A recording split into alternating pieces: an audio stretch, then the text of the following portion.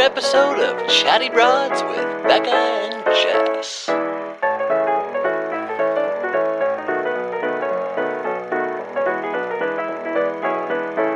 Well, hello, broads. Hello. How are all of you? We're dropping a day earlier than we typically drop. It's almost back to our regularly scheduled programming here. Even though we will not have that back, it seems, for a long time.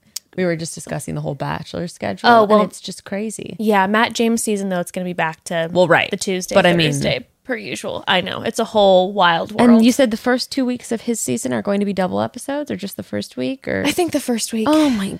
It's a lot. It's a lot of Bachelor. But today we're not talking about the Bachelor. We're not talking about the Bachelor. And in fact, today is Thursday, which I'm sure a lot of you are spending the holiday of Thanksgiving on. And Becca and I, we've been going through the past couple episodes. We've been talking about conversations on race. We've been talking about anti-racism, being a co-conspirator, as Michaela brought up in our last episode.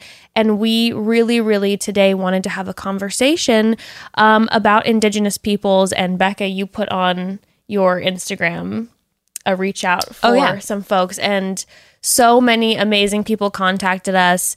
But we are so grateful and so excited to have Ty Simpson and Cali Wolf in the building. Yay! Or on the Zoom, not in the building. Thank you both so much for coming. We so appreciate it. Of course. I'm happy to be here.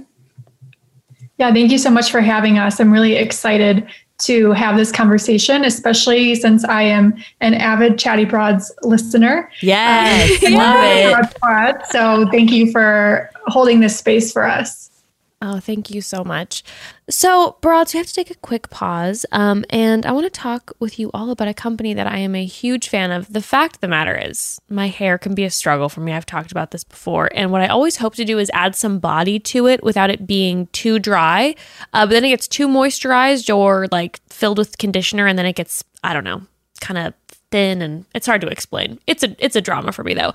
But I finally have won the battle because I found Function of Beauty, my own personalized shampoo and conditioner. Function of Beauty is pretty incredible. Mm-hmm. It's actually 100% custom, creating unique solutions just for you.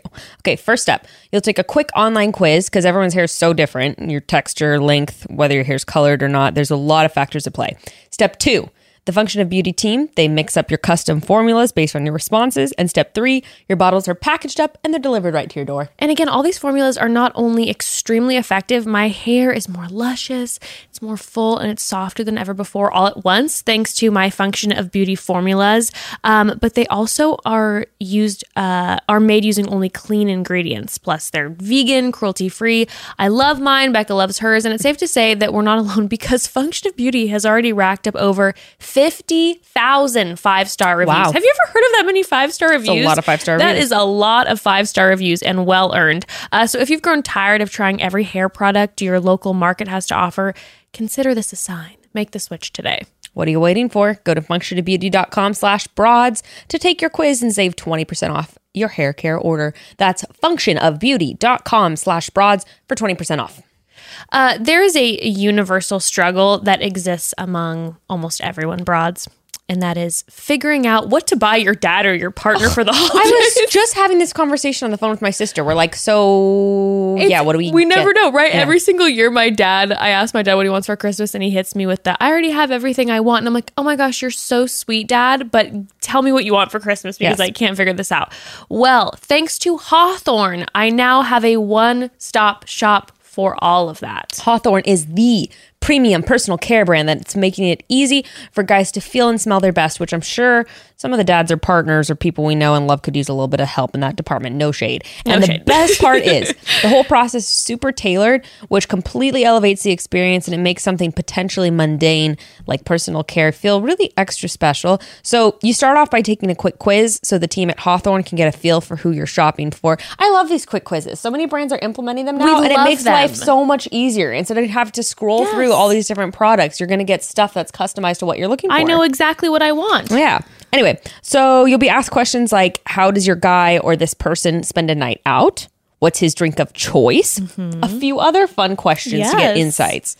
It's very exciting. Based on your answer, Hawthorne curates a few high-quality products specifically tailored to that person in your life, but especially perfect for those impossible to shop for men. So I got my dad one of these sets for Christmas, and after I took the gift quiz, it included work cologne, his out and about cologne.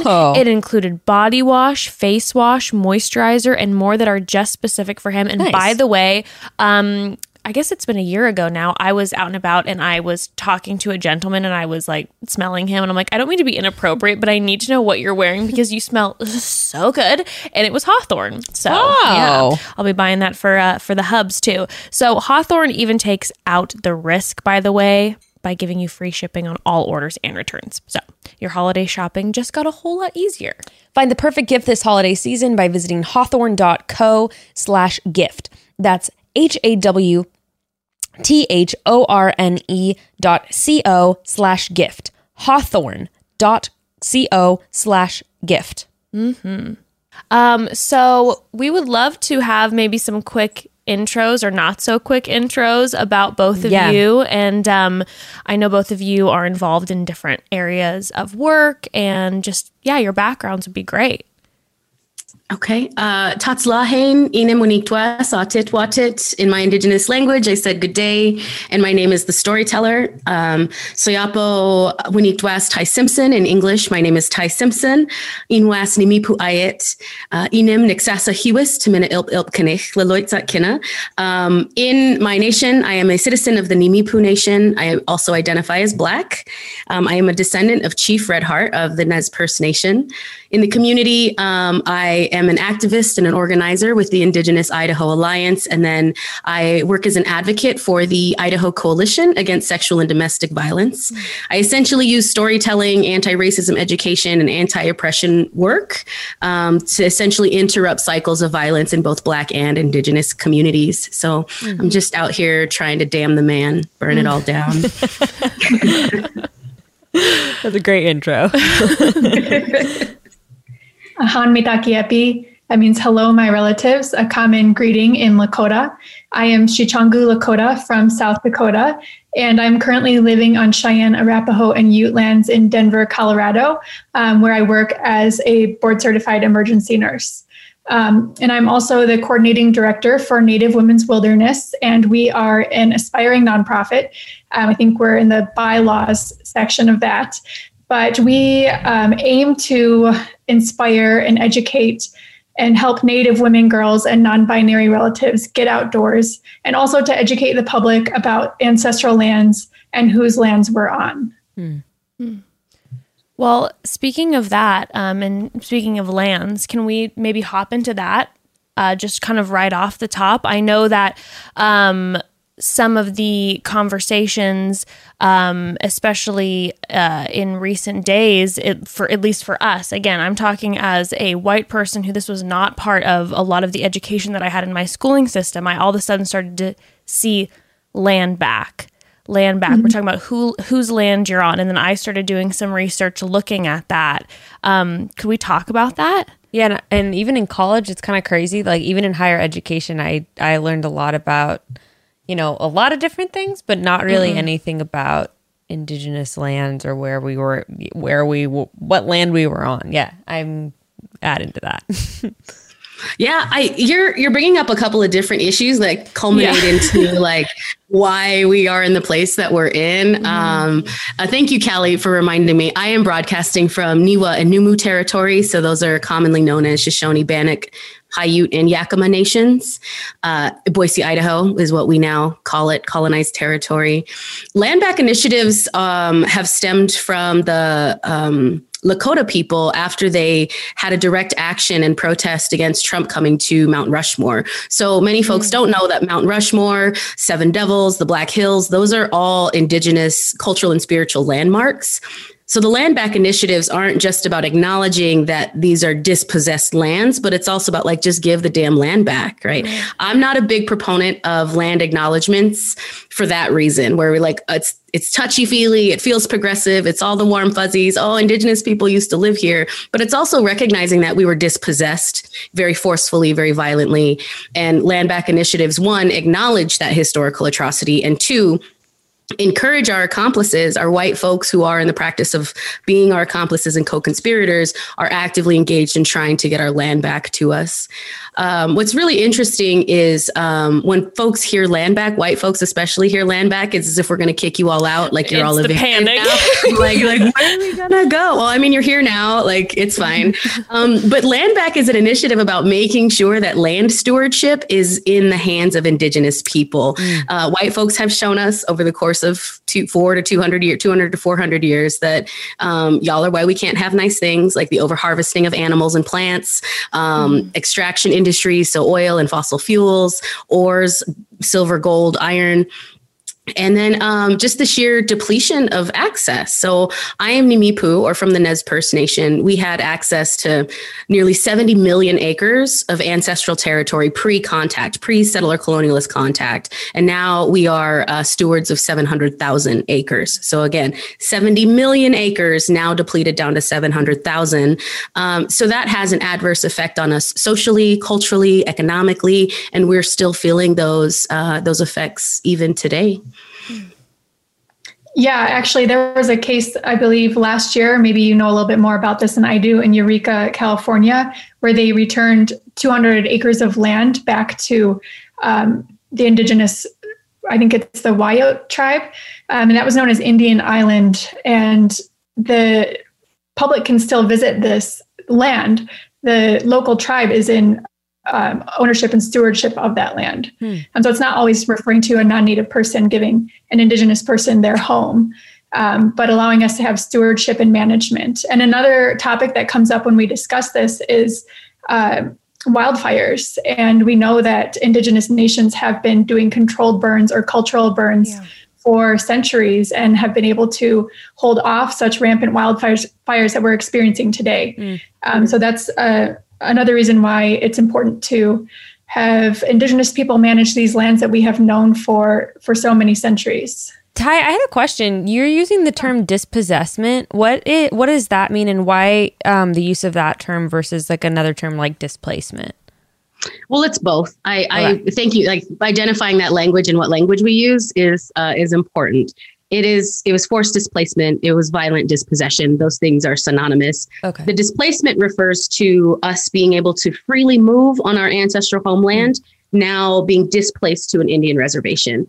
Those reservations aren't designed to be some like utopia for Indigenous people. They were literally a prison with a fort or more than one fort on that reservation to keep us culled and corralled into this small space, since we were no longer allowed to move freely or migrate freely or harvest game or fish or our roots and berries freely. So that's the displacement, the forced displacement piece. The forced dispossession, of course, is not being able to steward lands that we've been on. Like my tribe has archaeological and geographical evidence of 15,000 years on our homeland. And so that our ways of knowing that are passed from generation to generation, while we don't consider them science because it's not published in some peer-reviewed journal, it is science. It is geography. It is geology. Like we know the land better than anybody because we've been stewards of the land for so many generations. 15,000 years is science. That's not mythology or folklore, you know? So maybe we need to go back a little bit into this history that I think a lot of us just don't really know about. Even as you're talking about this, I'm like, I guess I don't really even know how logistically Indigenous people were forced into these reservations. I actually don't know anything about that or what things really looked like outside of cowboy movies that you see growing up. And that's sure not a great way to get educated about these not issues. An accurate representation. No. So maybe we could just sort of go back to just basic history. Yeah. We talked about this on the last episode. I didn't know until recently that it was literally millions and millions and millions of Indigenous peoples. It's sort of the way it's represented in history as you learn it. It seems like it's like several thousand, which I know sounds silly to say, but it's sort of the way that it has been represented in a lot of our education growing up. Instead of entire massacre of people. Yeah, I actually was raised in a predominantly white area, a really small farm town outside of Chicago, Illinois. And my school experience is very similar despite being Native myself. I was a token Native, so I didn't have any other Native classmates or friends until I was an adult and actually left the area. But I recently stumbled across a 4th grade social studies notebook. And I'm sure you can imagine what I had found in my own handwriting, that, the settlers were nice to the natives, that John Smith was nice to the natives. I experienced exactly what I think most white Americans experienced in the public school system. So I can relate to that. And I relate to, finding out what actually happened as an adult. I remember my dad gave me the book, which is written by a white author, but it's besides the point. Bury My Heart at Wounded Knee by Dee Brown. And he told me, Cali, this is going to be hard to read. And I thought he meant this is going to be boring. It's history. History is boring. But it took me a couple chapters to realize what he meant was that it was emotionally hard. I still to this day haven't gotten more than halfway through the book. And that's just a glimpse at the history from, pre-colonial times until now. So as a Native person trying to catch up or trying to unlearn and relearn, it has been really emotionally tolling on me. So there are times where I have to kind of step back and, this isn't the time for me to learn about this right now. So I have, that kind of unique experience with where I was raised and where I grew up. But a lot of my peers, still are very, I don't want to say ignorant, but it is ignorant about what we experienced in the past, what we experience today, and current struggles that are still going on. My first personal struggle, I guess, would be with the Dakota Access Pipeline. I remember just sitting in my house and thinking, I feel this pull and I need to do something and I don't know what to do. I'm so new to this fight and I'm not sure where I'm needed. And it was just in my heart that I was drawn there. And that really kind of kickstarted my whole experience and journey and, reconnecting and relearning my culture, my language, ceremonies, and everything. So I just wanted to share that little bit of background information with this all, because I do relate to the topic of education and how we've missed so much. That's such a true story. And it's by design, right? I also grew up, oddly enough, was born in Peoria, Illinois. Spent some time in Chicago. Yeah, so yay. Country so small. I grew up in predominantly white neighborhoods, predominantly white schools, but that was by design. My father having grown up in South Chicago, where it is all of this stereotypical urban Black community disparities that you could imagine. And it was his mission to keep us from that, us being me and my brother. I appreciate what he was trying to do. I can code switch like a boss now, in and out of with white folks, with Black folks, with Indigenous people. And that's a useful skill and a useful tool to navigate the world that we're in.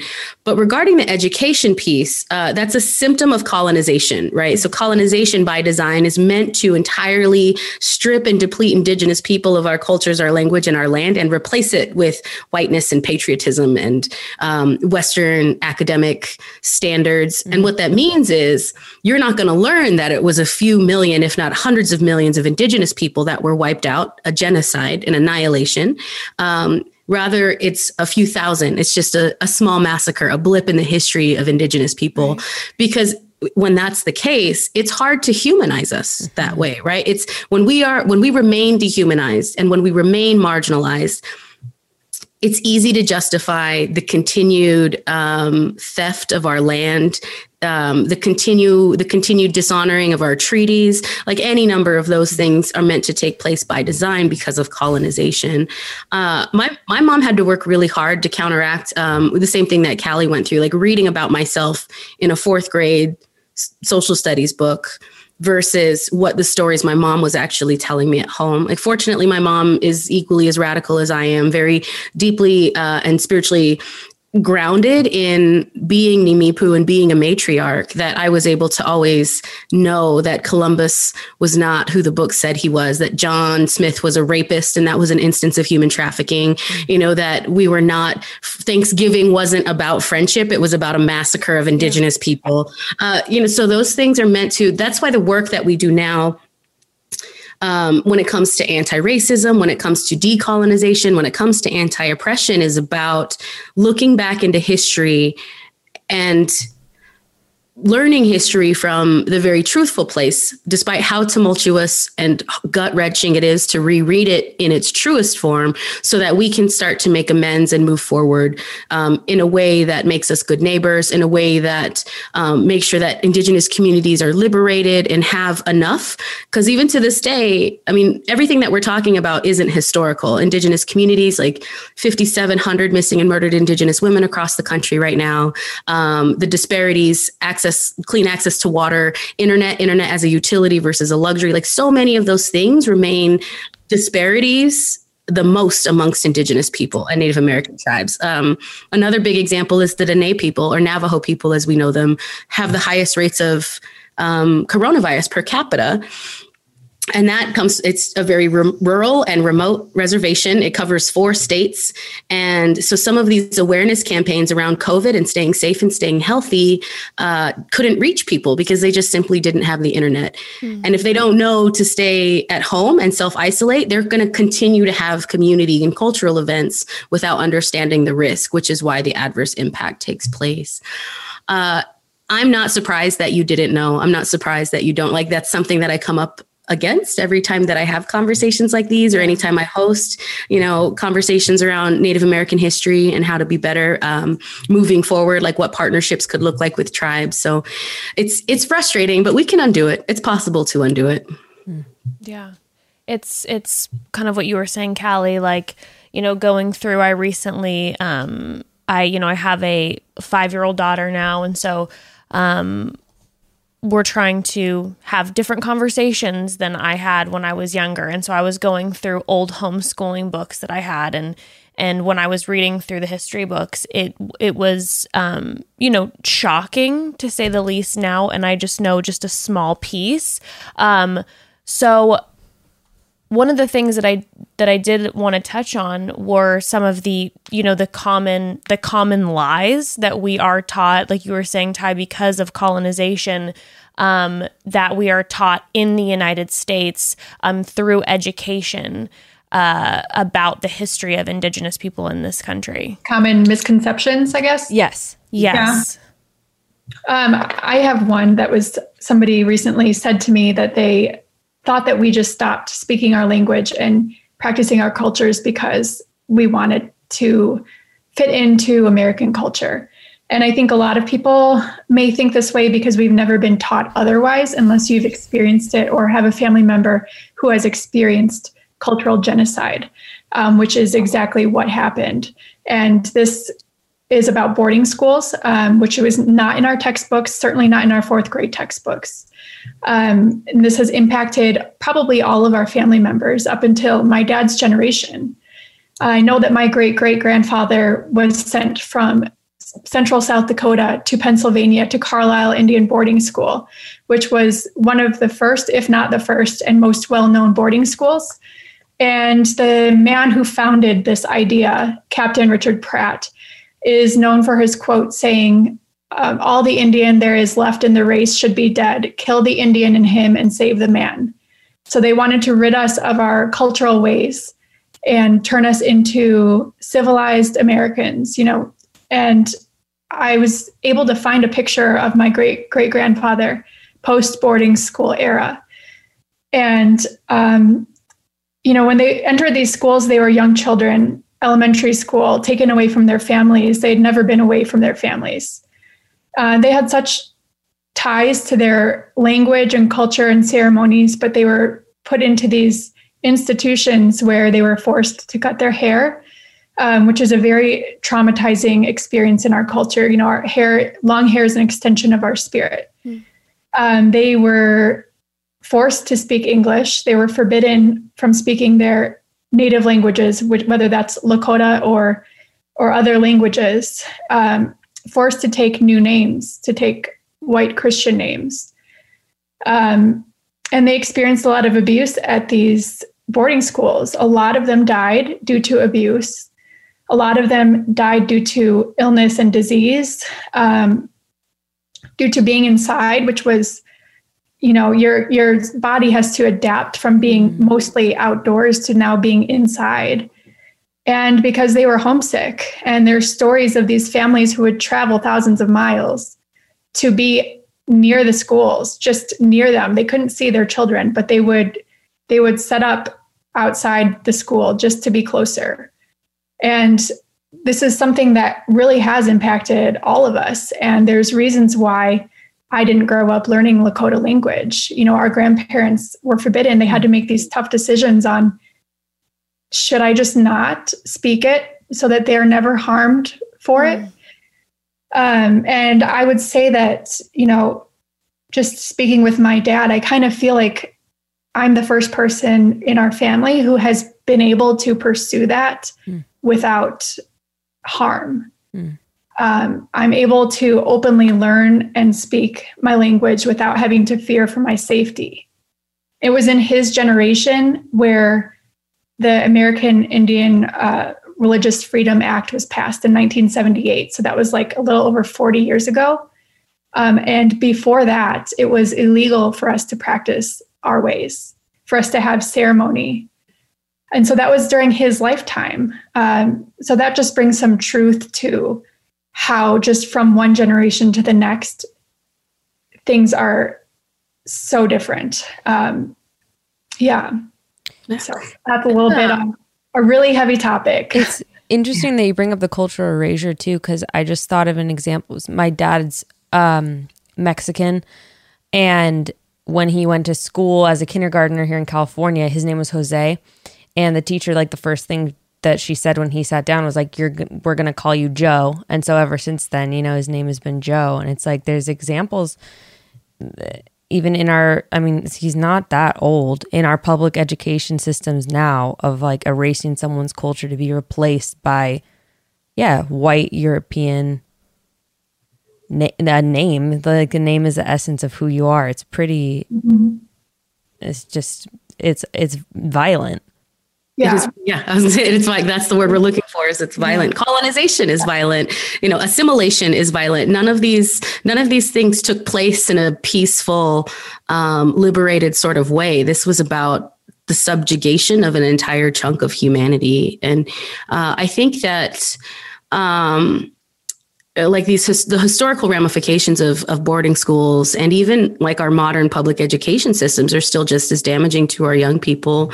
I'm thankful also, just like Cali, to be able to learn and speak my language openly. And it also makes me really feel a sense of deep gratitude and big love for my ancestors that still fought to keep this language going, despite the violence and despite the rape and forced displacement. So I'm grateful in that way. To speak specifically to your question about some of these misconceptions, there's a few that stand out, like right in the front. There's this weird misconception about Indians, Native American tribes. Side note, I use Indigenous, Native American, American Indian, all like interchangeably. But I prefer to use Indigenous, but Indian country's Indian country. That term is based on treaty language with the federal government, but we now use it as like a giant Indian community that we are. So Indian country, like we are super impoverished reservations, right, that are dilapidated and unlivable, but we have all of this free money from casinos, right? So that's almost like a counterintuitive misconception on both sides, like a common stereotype on both sides, whether it's positive or negative. We don't get free education. We don't get free healthcare. We don't get like money from the government every month. Like these things are just really strange to me about how these ideas keep getting perpetuated. to give you like a new age contemporary example of how these misconceptions are harmful despite folks' best intentions, there are people who practice Native American culture. Like, so think about that for a second. Like, how do you practice something that encompasses nearly 700 tribes and 200 indigenous languages, right? There is no such thing as a practice of Native American culture.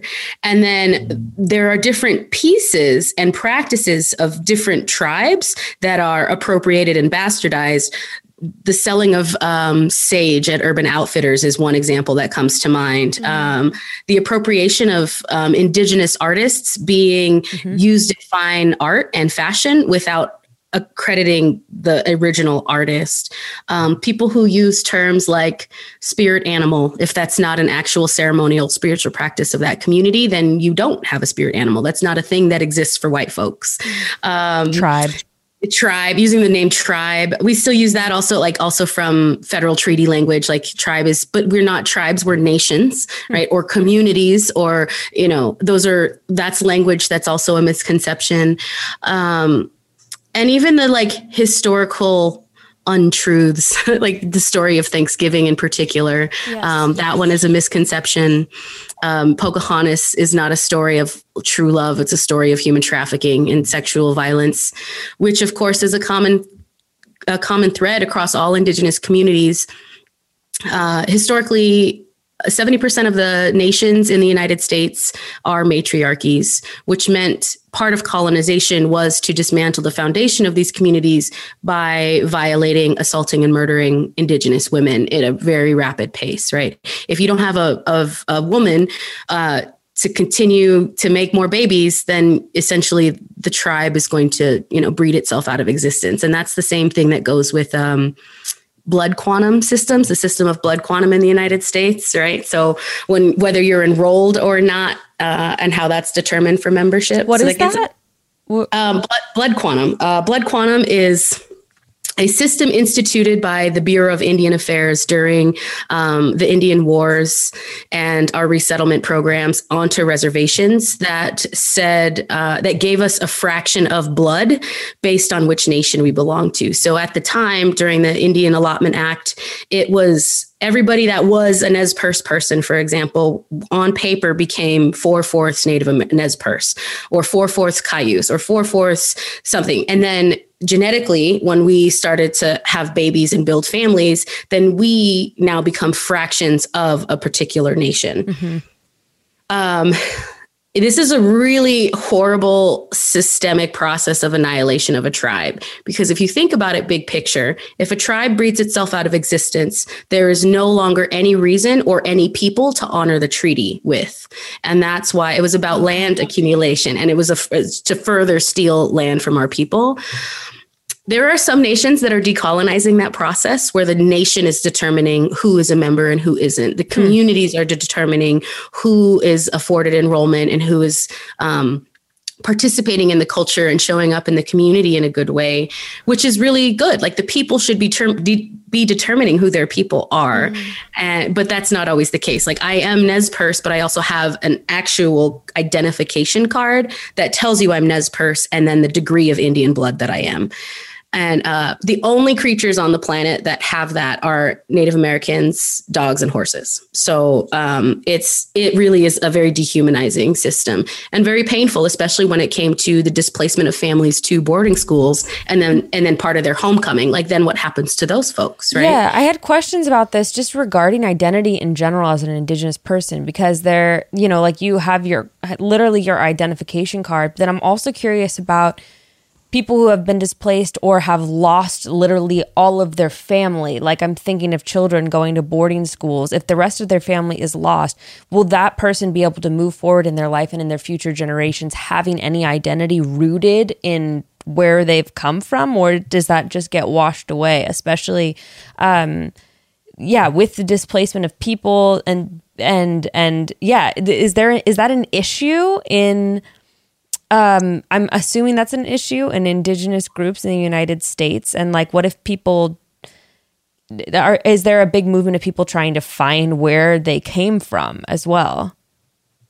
Yeah. I think another thing that comes into play here is forced adoptions. So for decades, Native children were sold into white families as another way to assimilate or to remove us from our culture. And this was a practice, it was a pretty widespread practice. In 1978, I believe, Indian Child Welfare Act was passed sometime along that. And this act aimed to keep Native children within Native families because it was recognized that this was being used as a way to separate a Native child from their family, from their land. And there were not necessarily reasons why they were taken. And oftentimes, just cultural differences such as not being raised in a quote unquote nuclear family were reason enough to remove a child. We have a lot of intergenerational households and families and a lot of grandparent involvement, and a child is raised by, their extended family, not just the immediate family. And so this was used at times as a way to remove that child. And this has happened within my own family and my family members who are, returning to the family as an adult and, trying to work through the trauma that they experienced from this forced adoption. So that definitely is a factor, Becca, in people not knowing, their family history or where they come from. And it's basically kidnapping. Like forced adoption is kidnapping. It is exactly kidnapping. Yeah. I always try to avoid being super problem saturated, right? Like these conversations are very difficult. We understand that there's a lot of disparity and atrocity that takes place in Native American communities, but our resiliency is also something to celebrate. So in that vein, there are programs like the two that stand out are in the Lakota Nation and the Anishinaabe people. So those are what we know as Ojibwe people, have what's called homecoming organizations or homecoming departments for each of their nations. So if people can somehow find some semblance of affiliation to either of those tribes, they're welcomed back in. There's a ceremony for them. There's conversations about who their families may or may not be. And then every year they have a whole powwow welcoming that person back home. So they're home to the community. It's not necessarily that they're coming home to a nuclear family, like Cali mentioned. They're coming home to their people. And that really is empowering for these. And we're talking, some of these folks are into their 60s and 70s, just now having these ceremonies and just now finding some peace and healing from all of the trauma they've endured in their whole life. Like imagine not knowing who your people are and always feeling a little bit disconnected from everybody around you because they're not your people. Our indigenousness is also attached to our land and our tactile relationship to the earth and to the way we harvest and gather. So if you don't have that your entire life, knowing that you're a Native American person, there's also a level of disconnect there. So those programs for the Lakota people and for the Anishinaabe people should be celebrated in that they're doing their best to reach out and open arms to their people who may have been lost to them. And I loved seeing the pictures. I love hearing them celebrate and talk about it. Because in those ceremonies, they also have conversations around addiction and mental health and men's support groups for those who've chose to use violence. And there's just like all of these rehabilitative and restorative programs to bring this community back together and to pull all of those threads tighter. So I would love to see that in every Indigenous nation, like especially those most adversely impacted by the forced adoption, the displacement to boarding schools, but bringing our people home is important. I'd like to speak on that real quick because I was actually part of that ceremony. Yes. Yeah. So I was adopted at birth, and I was adopted from Sicangu Lakota family into a Sicangu Lakota family. My adoptive mother was white, though, so my adoptive father is Native. So both families are from the same nation. So I did grow up, knowing who I was. I wasn't forced or separated in that way. But I had heard about this welcome home ceremony from one of my relatives who did experience that forced adoption and separation from their family. And I knew I was going up to Rosebud Fair that summer. And I just kind of kept it in the back of my mind. I was like, I'm not going to make a big deal out of it. I'm not going to reach out. I'm just going to play it by ear and see what happens. So I get there and I was with my husband and he knows nothing of what's going on. And I was just like, I'll be right back. And so I snuck off to meet this group. And I was like, hey, do you think I could join? I was adopted, and I grew up my whole life 1,000 miles away, and I don't know if this is for me or who it's for. And of course, they were so welcoming and said, of course, come here, get in line. They wrapped me in a shawl. And here I was. I really honestly had no clue what was going on. But we had the ceremony. They announced us by our birth family's name and our adoptive family's name. And then we went around the circle in the powwow grounds and were greeted by every member that was out there.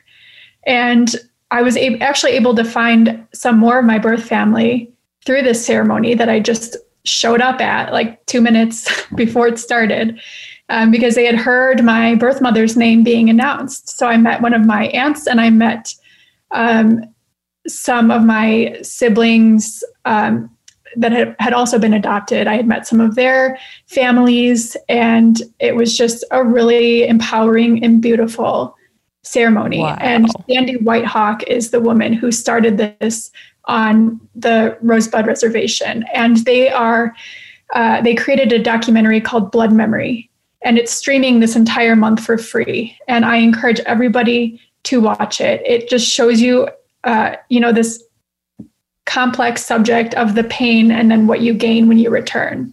And it just had me in tears. And I love what they're doing. It shows you both sides. And yeah, thank you for bringing that up, because sometimes I get sucked into the problem saturation. Yeah, I love that for you. Thank you for sharing that. I love that for you. Oh, so great. Is going kind of off of that vein, could we talk a little bit about what that connection with the land looked like? Like, how did these Native peoples live on this land, and how, could we talk a little bit about that history and what life looked like? So Broads, one more quick pause. All of you original Chatty Broads listeners already know that when it comes to shoes around here, we definitely play favorites. But now our most loved shoe brand, of course, it's Rothy's. It not only makes, they not only make the cutest shoes on the market, but they also make bags as well, which I love. And like their shoes, Rothy's bags are created with eco-friendly materials like repurposed plastic water bottles and marine plastic. Yes, you heard that right. Marine plastic.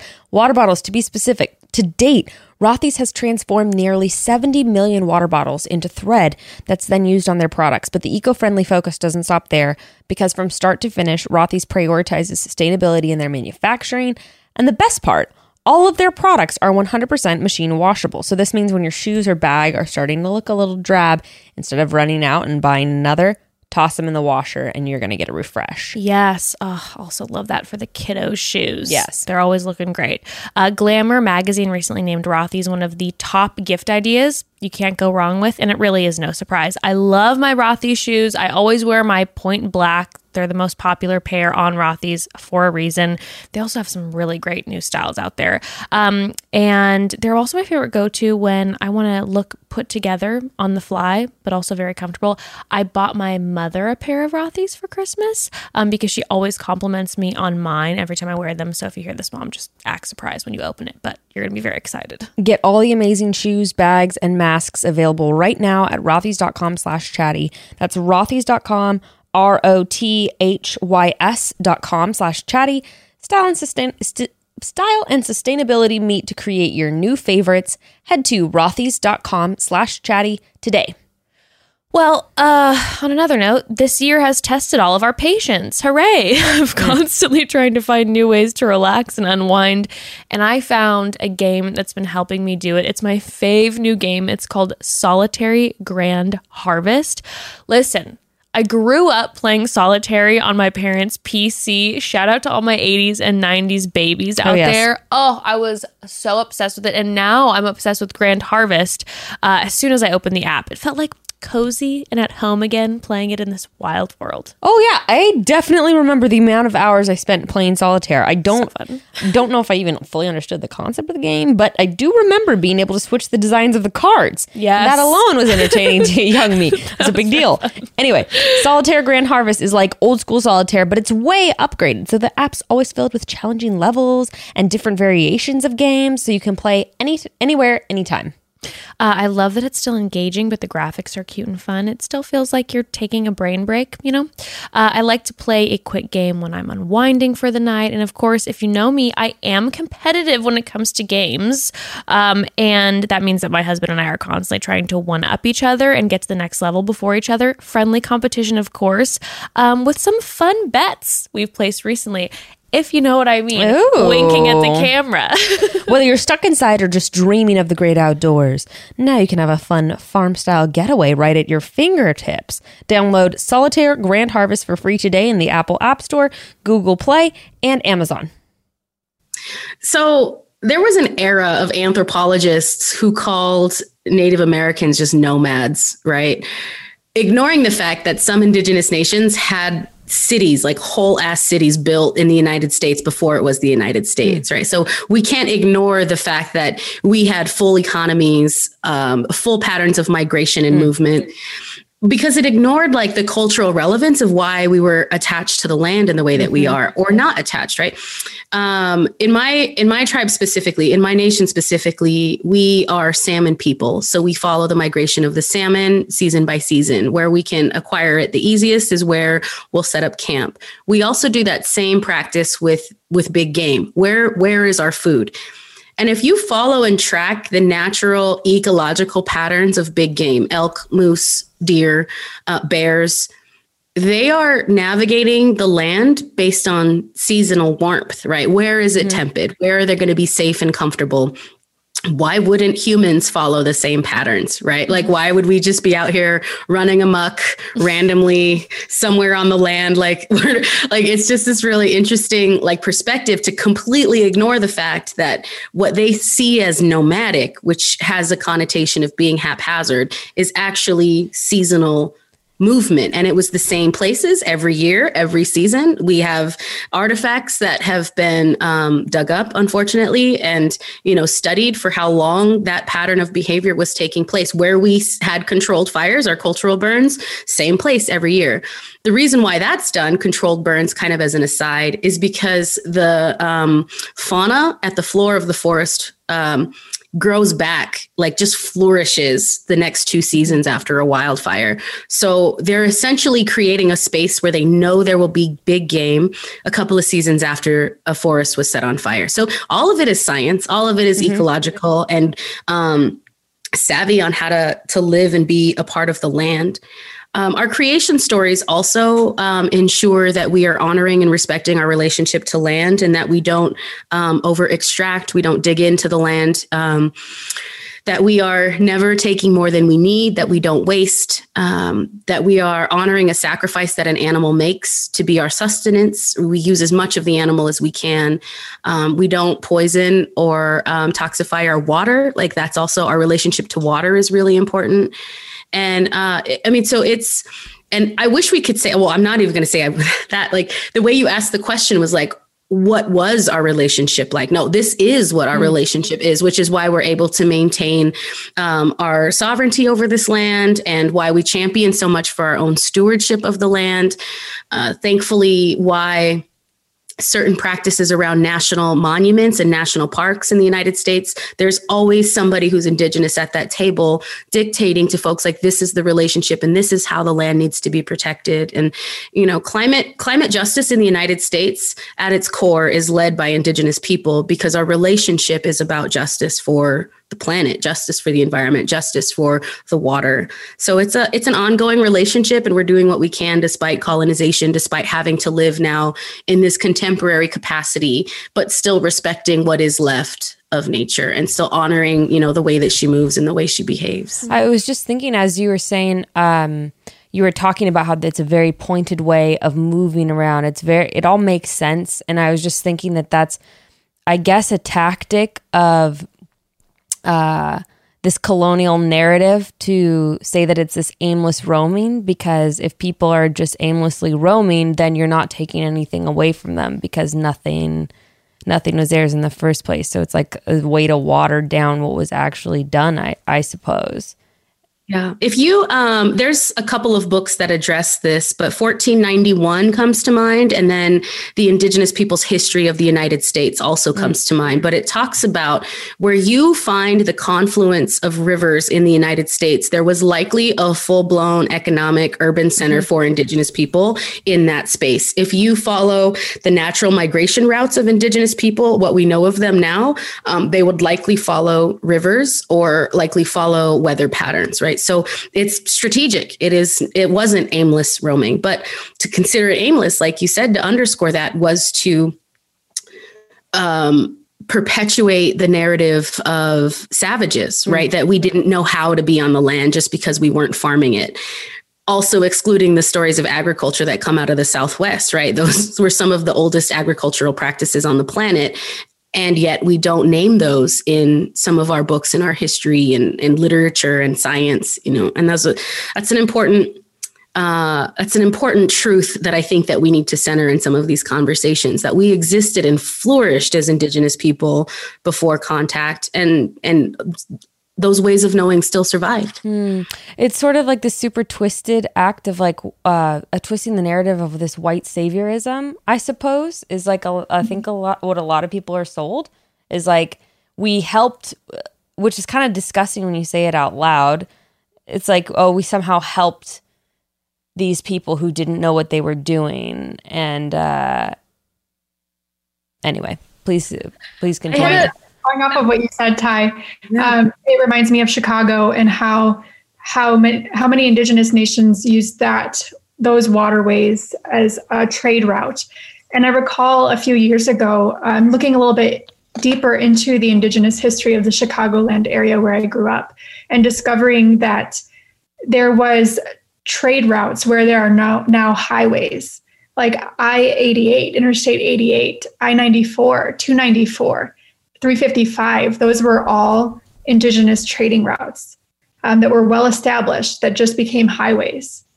And same with California. I know the new Mupoyo Trail, which is known as John Muir Trail now, going up through Yosemite, that was an Indigenous trading route also. Wow.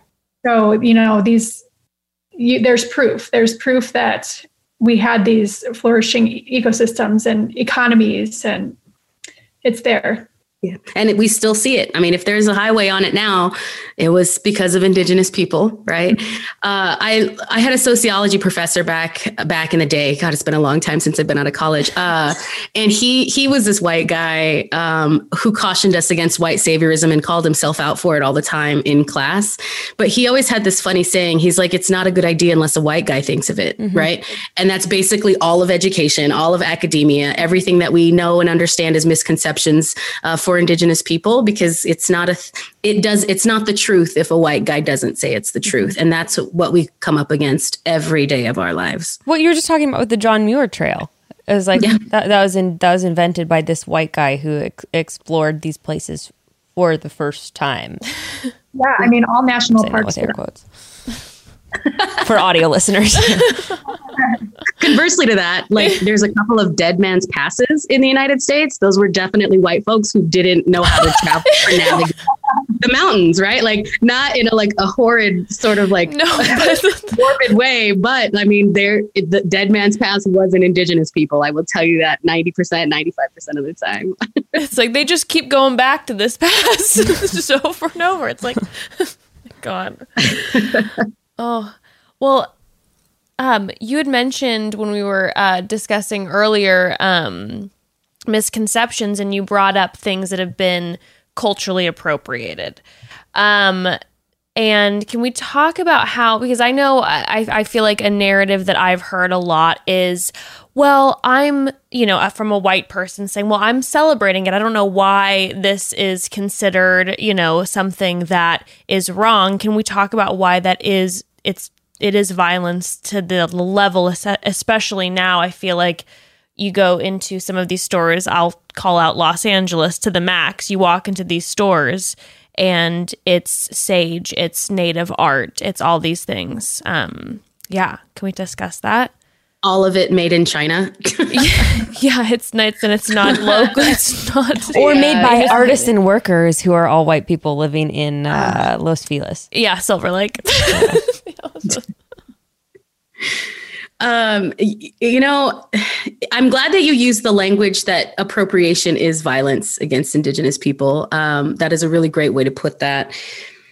And it's the continued erasure of Indigenous people also. These are cultural practices, art, language, spirituality that we were literally killed for.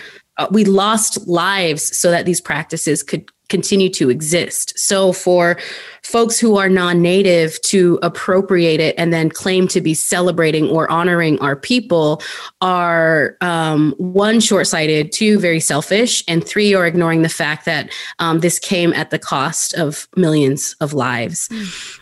Coachella is also the worst. Like, let's call Coachella out for all of the headdresses and that nonsense that gets rocked.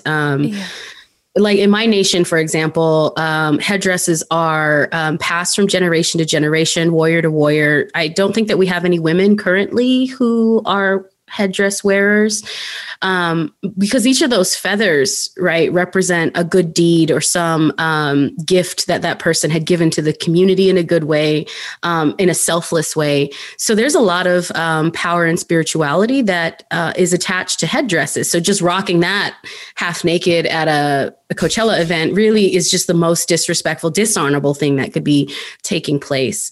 And for the love of everything that is good in the world, white folks need to stop telling Indigenous people how we need to be honored, right? It goes the other way around. If we want to be honored, we'll tell you how we want to be honored.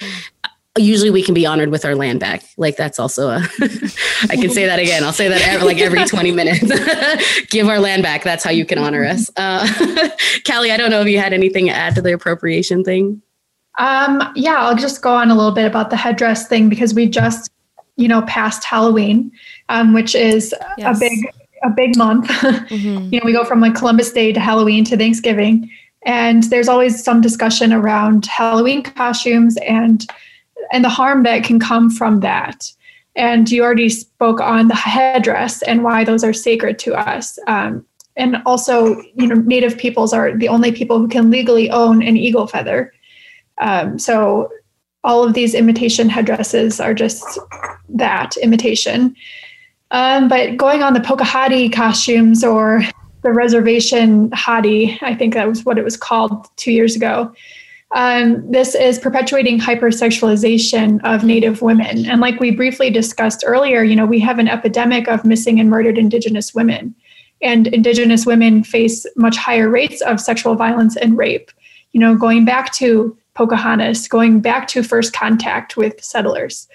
And people are often thinking, this is harmless. How could me dressing like this cause harm against you?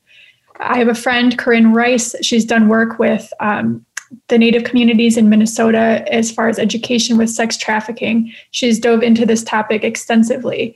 There's pornography that depicts Native women and white men with a clear power struggle. And when you start to hypersexualize, you create these fantasies. And the next step with that is fulfillment. And this is how our women are taken and assaulted. And it is correlated. Even mascots or imagery, mockery, Washington football team, the Chicago Blackhawks. A lot of people think that's harmless, but there's been research done by the American Psychological Association that shows this does impact Native people, specifically Native youth, who are seeing their culture be mocked. It's taking the control away from us and how we want to show ourselves in our culture, and it's placing it into a white person's hands.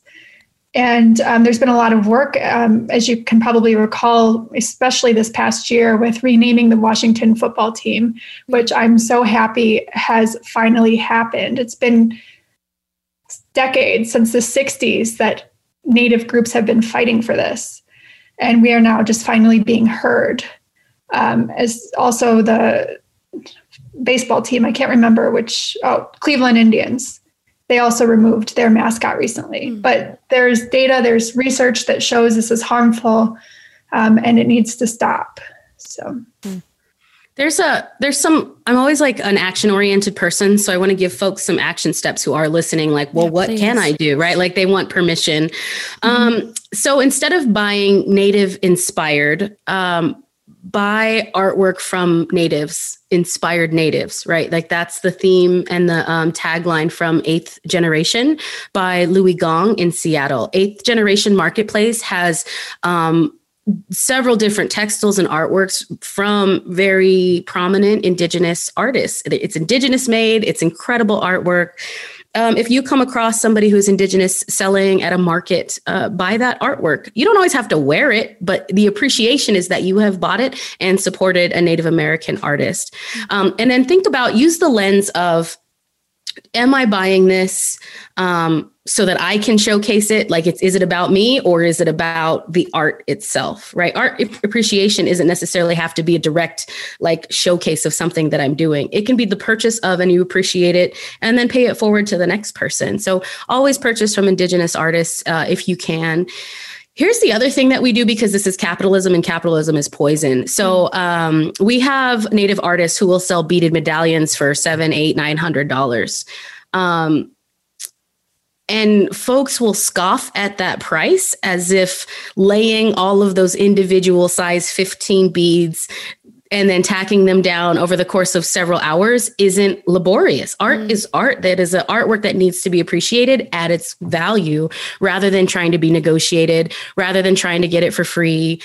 So those are things that I tend to see happen. So be cautious. There are articles too. And I'm also, again, if you're action oriented, Google it. What is a cultural appropriation? And then how can you avoid it?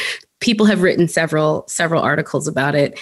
I do want to underscore the MMIW piece, though. So thank you, Cali, for bringing that up about the hypersexualization and exoticization of Native American women. Native American women as a race in the United States are 2.5 times more likely to be assaulted in our lifetime, 2 times more likely to be stalked, 5 times more likely to experience interracial violence. And in that statistic, the interracial violence is a white partner to an Indigenous woman, much like Cali said. And then we are 10 times more likely to be murdered on some reservations. So just let that marinate. Compared to every other race in the country, Indigenous women are 10 times more likely to be murdered.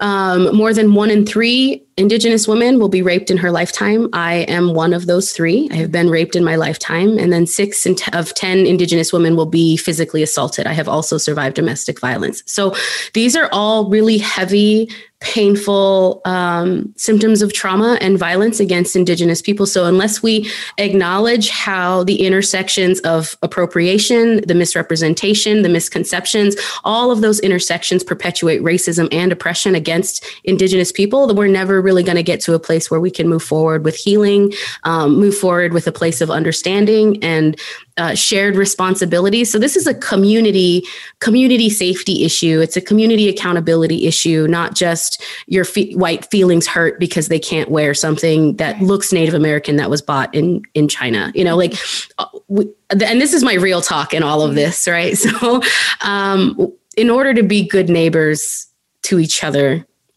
these are the conversations that we need to be having. And there are plenty of Native artists that you can buy from. I mean, we have beaters, we have people making denim, we have people making dresses, children's books, we have artists, we have singers, actors, actresses, models. I mean, name it and we have it. Now we have congressmen. Hey. Yeah. Yes. I mean, that only took 176 years. That's fine. Yeah. Congresswomen, I should say. So we are nowhere near as represented as we should be in all of these spaces: political, social, art, Hollywood. We need intentional centering of our voices. And that's the work that I continue to do. And any Native nonprofit, much like what Cali is building, like all of those need to be supported in a vast way. I'm a believer that the way we spend our money is a statement of our values. So if we are continuing to spend money at Urban Outfitters while ignoring the needs of Indigenous communities and supporting Indigenous artists, then we're going to continue to just be hamsters sprinting in a wheel. I'm curious about With reservations, were there any peoples that were allowed to stay on their lands any in the United States historically? Yeah, my reservation is on my Indigenous homeland.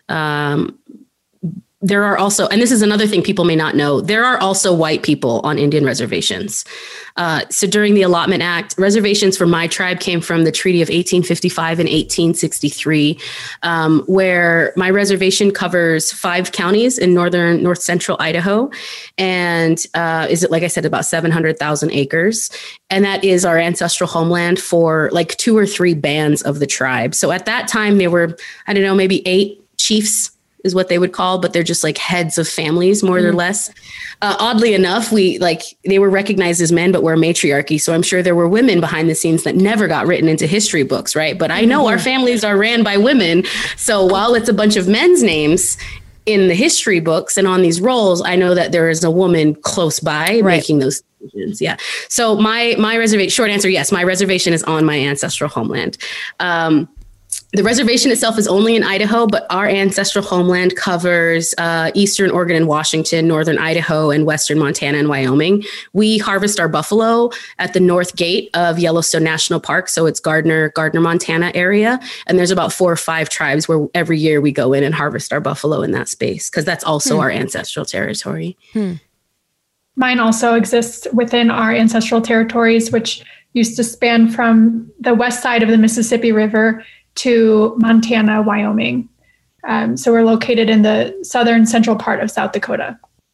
How and why were these territories created in the first place? Prison, and then access to resources. So reservations were built strategically, especially if there was gold, timber, or some other resource that could be extracted or mined or harvested commercially in those areas. So ours at the time was agricultural space. They wanted to farm our land and then harvest timber. And the timber that was harvested here was all sent back east for an exorbitant amount of money. Like, it was ridiculous how much money was made off of the timber from Nimipu land. It's also about like, where's gold? Where are the headwaters of certain rivers? Where are the trade routes? How do you move north, south, east, and west without going through Indigenous homeland? Because at one point, there like, we were still fighting and defending our land. So we would be attacking some of these trade routes to make sure that nobody could get through, Okay. So kind of lining up with sort of mainstream history, this is probably during like the gold rush era in the 1800s or even earlier. It was earlier. Okay. So westward expansion started in 1810, give or take. I mean, Lewis and Clark traveled in 1804, 1805, and 1806. And then so after they returned to St. Louis, Missouri, then they were able to open up the West, right? Okay. Open up the West for settlement. So then there was traders and settlers, and the Oregon Trail then started at that point, bringing disease and virus and whatever other atrocities that took place in history. Oh, I'm sorry. I think you were still saying that, like, at that point, the Native people were still fighting back, and then we were talking about the establishment of the reservations. Oh, yeah. Sorry. So as Indigenous folks were continuing to defend our land prior to, and this is, let me timeline this. So westward expansion started, that was pre-Gold Rush, and then the Indian War started. So that's when the cavalry came in. And then once the cavalry came through, then Gold Rush started. So some of these eras overlapped one another. But it wasn't until there was actual resources that could be tangibly harvested in mass were we then isolated to Indian reservations. And then once we were isolated to the reservation or imprisoned on the reservation, our weapons were also taken from us. Our horses were taken from us, that kind of thing. So we were left with flour and lard and salt in a lot of cases. Is that done by the army, or how was this done? Using the army. Okay. using the army. So Lapwai, Idaho is more or less the capital. I mean, it's where our governing body resides for the Nez Perce tribe. And it used to be Fort Lapwai, Idaho. So if that gives you any indication, and there's always going to be a fort somewhere near or around an Indian reservation or a historical site that was a fort at one point. Yeah. And going back even before then, what about the initial settlers, the European people that were coming over in like the 1600s and 1700s, dating all the way back to Columbus? Sort of, what did that look like in the colonization of those areas? Were the people just then forced out, and that was something that eventually expanded until the points that you were talking about in the 1800s of forcing people onto reservations?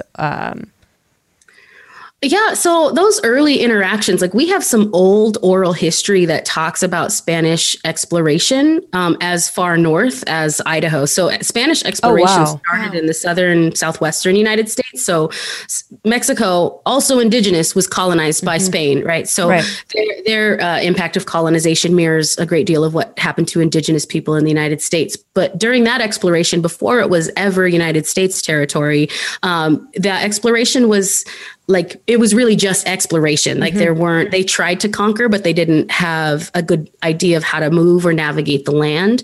Some of the tribes in the southwestern United States were just really big, and you have a cavalry of 15 Spanish soldiers. You're not going to be able to overtake a whole city of people. So it was, I don't think that the impact of those early exploration, early conquerors had much impact. Otherwise, we'd see it in history books, right? What I have is only oral history and artifacts more than anything else. Was that the early introduction of disease, or was that later on? Because this is also something, we're very briefly taught about in primary education. Yeah, the disease piece, I mean, that started as early as Columbus. I mean, within that first 10 years, I think it was like 60 million indigenous people lost their lives. Yeah. 60 million. And it actually, from a scientific standpoint, caused a global cooling rather than like a global warming. So it's to take that many humans off the planet in a short window of time caused ecological changes. The lack of the carbon output, like from those individual bodies. Yeah. In those short, or in those spaces, right? So those were all islands and archipelagos, the southern United States, southwestern and southeastern United States, what we now know as the United States.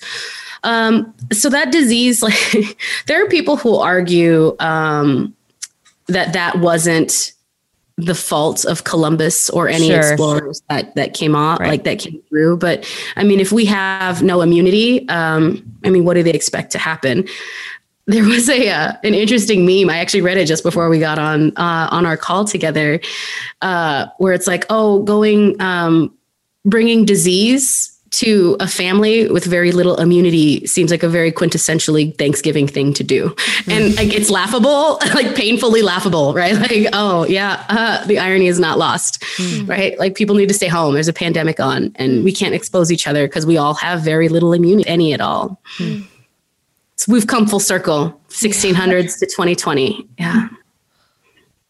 Well, speaking of Thanksgiving, can we touch on that? Because like we mentioned, this is dropping on Thursday, November 20, I don't even know, the 27th, whatever it's going to be. And it's a day where a lot of the United States is celebrating Thanksgiving. Can we talk about the actual history of what that looked like first? And then I would love to talk about, for instance, Beck and I are both parents. One of my big goals is to make sure that my daughter is educated correctly on what this, quote unquote, holiday actually is moving forward with our family. Yeah. And also, Ty, you brought up earlier that you're like, I like to give actionable steps. So at any point too in the conversation, if you're like, these are actual things that you can do or participate in or things you can read, please feel more than free to include that. Well, the Thanksgiving story myth doesn't include my specific indigenous nation. It's the story of the Mashpee Wampanoag people. And this myth talks about how it was a celebratory dinner between the Pilgrims and the Indians. The Mashpee Wampanoag, they live on the east coast of the country, currently known as Cape Cod, and they were there for the first contact with settlers. So this was not, the Mayflower was not the first or the second time they had encountered European settlers and colonizers. But this specific time, they showed up with a boatload of unprepared people who had trouble adapting to the land and had trouble feeding themselves and keeping themselves sustained. The Mashpee Wampanoag people did help those settlers survive, teach them how to harvest. And eventually, after like 6 months of living near each other, they signed a mutual treaty of protection, saying that they would protect each other from any outside attacks. And the specific night, there was a lot of gunfire and noise coming from the European settlement area. And the Mashpee Wampanoag people went over to see what was going on, to scope it out, since they had signed in this mutual treaty of protection. And they found that there was not an attack, but a celebration. They were celebrating a large harvest. The Mashpee Wampanoag people had not been invited to this big celebration, although our school textbooks tell us that they were, and that they all sat down and enjoyed a meal together. Yeah. And this story I've listened to from two Mashpee Wampanoag scholars, Paula Peters and Linda Coombs, and they actually just released a podcast episode, Thanksgiving or Thanks-Taking, which discusses this in further detail. Again, it's their story, really. I can give you a condensed version. But the podcast is found on All My Relations, which is an Indigenous podcast. Okay. Yeah. Thank you. We'll include that in the episode notes, Broads, by the way. Yeah. And then, like 350 years later, there was a Wampanoag man, Frank Peters, who was invited to speak in Cape Cod about the anniversary of the arrival of the Mayflower. And he had his speech written out and prepared, and he was suddenly uninvited. And this was due to his speech discussing the war, the genocide, the disease that was brought in when the Mayflower arrived. And instead of giving this speech at this specific event, he ended up giving it to a group of Indigenous people. And that day became known as the National Day of Mourning in 1970, which is a day that is commemorated across Indian country from coast to coast. And then in 2007, the Mashpee Wampanoag, the same people who had first contact with the settlers, were finally given federal recognition status from President Obama in like 2008. And during the Trump administration, that federal status is now back in court, trying to be revoked, trying to take their land away. So it just kind of shows you how much can happen in centuries. Where are we at today? I'm not up to date on, as of right now, where that legal battle is at. Maybe Ty, you might know some more about that. I think we're on the same page. I haven't heard any movement in that case recently either. Yeah.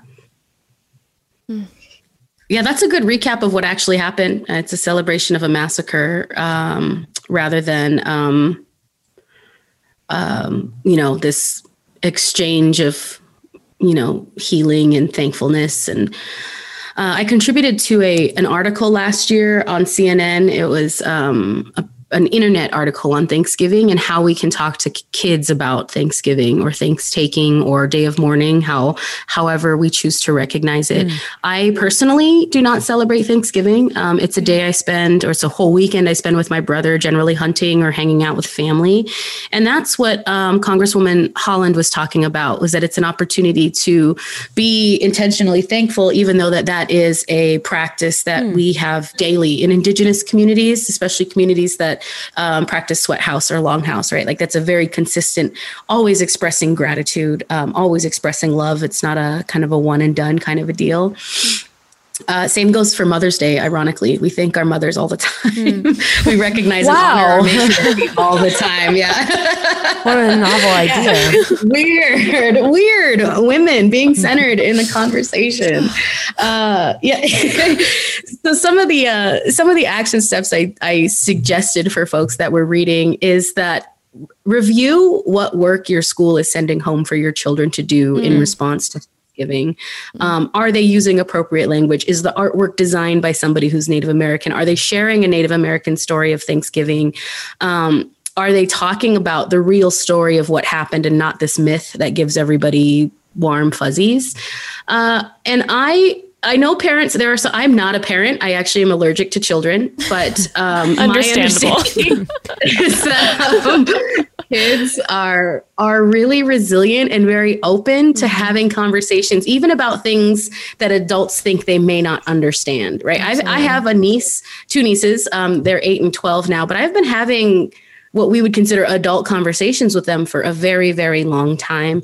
And they always get it. I put it in words that they can receive. I have them repeat it back to me so I know that they retain and understand. And anytime they want to circle back to that conversation, we do. I used to invest a lot of energy in going to classrooms in whatever neighborhood I was living to tell the true story of Thanksgiving, but that doesn't ever bode well with families who are white or Christian, and you have this Indigenous person telling them that Thanksgiving is a garbage holiday. So I have stopped doing that. And then the other piece to that too is, so not just the books, reviewing what they're learning in school, but what is your ongoing effort around ensuring that true Indigenous history is being shared across the board, not holiday by holiday, but what does the curriculum look like across the board? I always try to tell educators and parents, like, Native American history isn't its own lane. Native American history is American history, right? Like, we predate what we now know as the United States. So our history is literally the foundation and the backbone of this settler colonial occupancy now. So we have to be better about having these conversations. So those are kind of the high level things. I love the suggestion of the All My Relations podcast, which is phenomenal. I tend to be a little bit more anarchist than most. So I love the Indigenous Action podcast. They are Indigenous anarchists and have a really great discussion about thanks-taking and land back and decolonizing land acknowledgements and that kind of thing. When we were talking about educating children too, I was just thinking how as white parents, I think we have the tendency to overcomplicate the discussion because we have no issue. Jess and I both grew up Christian. We have no issue telling 3 and 4-year-olds about Jesus getting nailed to the cross or being beaten to death or having a crown of thorns put on his head. Extremely violent, graphic stories that we're telling young children. And like the way we teach children in schools too about the Holocaust. And we get very explicit and very graphic and very real about those descriptions. And it seems something that I've tended to do myself too, is sort of this choke up of like, well, how am I going to talk to my child about like these violent atrocities, as if that's not something we already incorporate into our education on a regular basis. Yeah, that's a good point. Yeah, no, I think being a parent as well, I that pullback, which I'm guilty of, after, the murder of George Floyd and my daughter were driving and, there's people holding signs and then we're participating in a protest and she obviously is like, let's talk about this. And my immediate, reaction is, how am I going to frame this for her because she's young? Well, spoiler alert, like she processed it. And it was something that she needed to hear.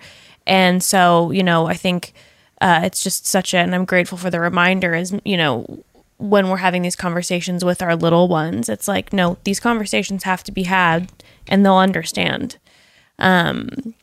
So for us now, and our listeners, I've talked about some actionable steps.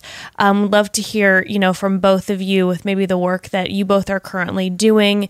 If there's anything that our listeners and ourselves can, obviously you've thrown out some great recommendations for podcasts, but whether it be different nonprofits, Cali, yours, different resources, that we can continue this conversation. And like you were saying, Ty, not just about the Thanksgiving holiday and all the lies that were told about this, but just to continue this and continue the conversation. Yeah. And also places where we can sort of like witness sort of the reclamation of, like how you were talking about, what was the celebration that you touched on earlier that you were a part of, Cali? Oh, the welcome home ceremony. Yeah. And maybe if there's just other things you can highlight of like active ways that Indigenous people are getting their land back and are sort of like reclaiming the culture too that's been taken or not taken. Stolen. Yeah, stolen. Well, like I mentioned before, I do work with Native Women's Wilderness, which is a nonprofit, mainly in the outdoor industry.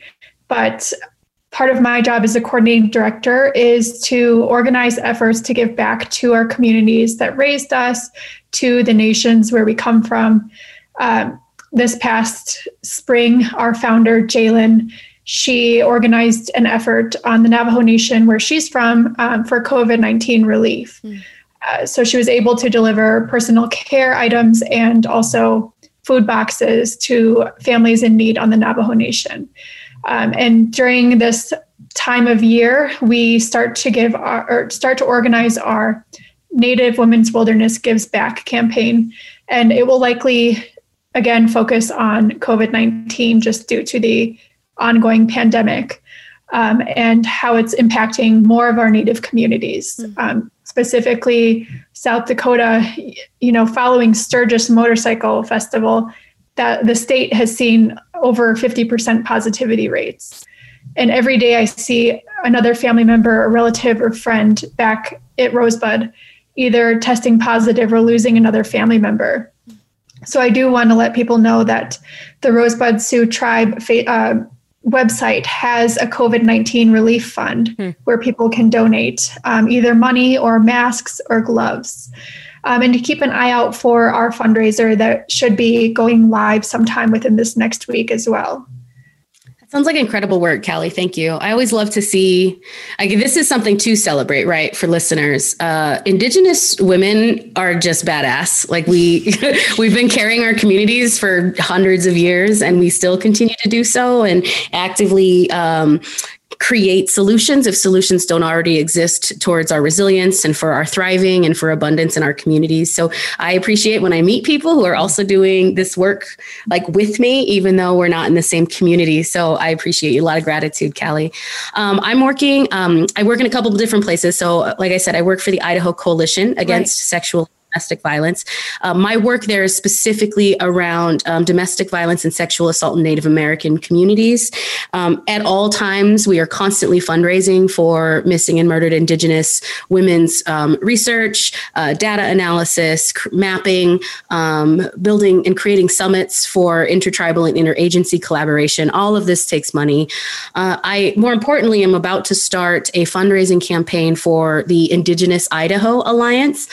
And that has been a fledgling nonprofit for several years. We are now officially a 501c3 as of this year. But the funds that we're raising and a lot of our efforts have been going towards feeding communities in the face of COVID-19. So those of you who are in urban settings may not know this. There is an Indigenous nation, the Fort McDermott tribe, which are Paiute Shoshone people. Once they had one infection of COVID, the whole town got it, the whole community got it. And so that's like 300 or 400 people. And then their one tiny convenience store, which is like a little half gas station, was wiped out of all of the food. They had curfews, so couldn't really go in and out of town because they were isolating. So we ended up doing was fundraising and supply drive for them. In about 36 hours, we had food and produce and meat and cheese and dog food and cleaning supplies. And we were able to truck it down. Like it was a full 20-foot trailer that was filled to the brim that was sent down to that reservation. We still have those needs. These communities who are remote, anywhere between 3 and 4 hours away from an urban center, don't have access to basic human needs and resources, which are water, food, PPE. So that fundraising drive, we're going to kick it off on Giving Tuesday, which is December 1st. We'll be fundraising all the way through January. If you're local, you're listening and you're local to Boise, Idaho, I will be taking supplies at the Linen Building downtown. But they can find more information on that fundraiser from the Indigenous Idaho Alliance Facebook page. And then my efforts as an individual woman, I'm both Black and I'm Indigenous. I'm an anti-racism educator. I'm an anti-oppression educator, and I'm a storyteller, right? So any opportunity that I can show up in a space and talk about our more contemporary issues, healthcare access, reproductive access, COVID-19 response, and missing and murdered Indigenous women, supporting Black lives, Indigenous sovereignty, I'm happy to show up and do that work also. Thank you both so much. I mean, we're both so grateful to have you on and to give us your time. And I'm really looking forward to continuing this conversation because obviously it was just like an introduction. Just an introduction. And we're both grateful for you both educating us. And just, you know, on a personal note, thank you so much. As like I said, I've said it 5 times, but as a mother, that's been kind of what's been in my mind's eye over the course of this past year to really focus on. And so I'm so grateful for individuals like you taking your time to help me, that I can try to start this conversation with my kiddo. Thank you so much for both of you joining us. And we really appreciate your time and your energy being here. And I think this is going to be incredibly valuable for our community. Mm-hmm. Thank you so Thank much. you. Thank you for having me. Yeah. It was great to share this space with both of you and Ty. I learned a lot from you as well. And I hope this really provokes a discussion in the listeners and continued education. Yeah. And then also, where can we find each of you as well? I'm on Instagram. Yeah. Instagram at Ty Simpson. Facebook. Facebook's a little bit harder to find me. Ty.simpson.1 is my handle from Facebook. And those are the only 2 socials I get on. I'm an old millennial, so social media exhausts me. No TikTok for you? I'm on Instagram as well at Cali Wolf. And in the spirit of giving, I have a holiday shopping guide that features all Native shops. So amazing. Fantastic. I'll buy from Native small businesses. Awesome. Awesome. Oh, I have a website too. I'm at tysimpson.com. Perfect. My TED Talk is there. I want everybody to watch my TED Talk, please. I watched the TED Talk. It was fantastic. Highly recommend. 10 out of 10. Awesome. Well, thank you so much. And with that, yeah, broads. chat soon. Chat soon.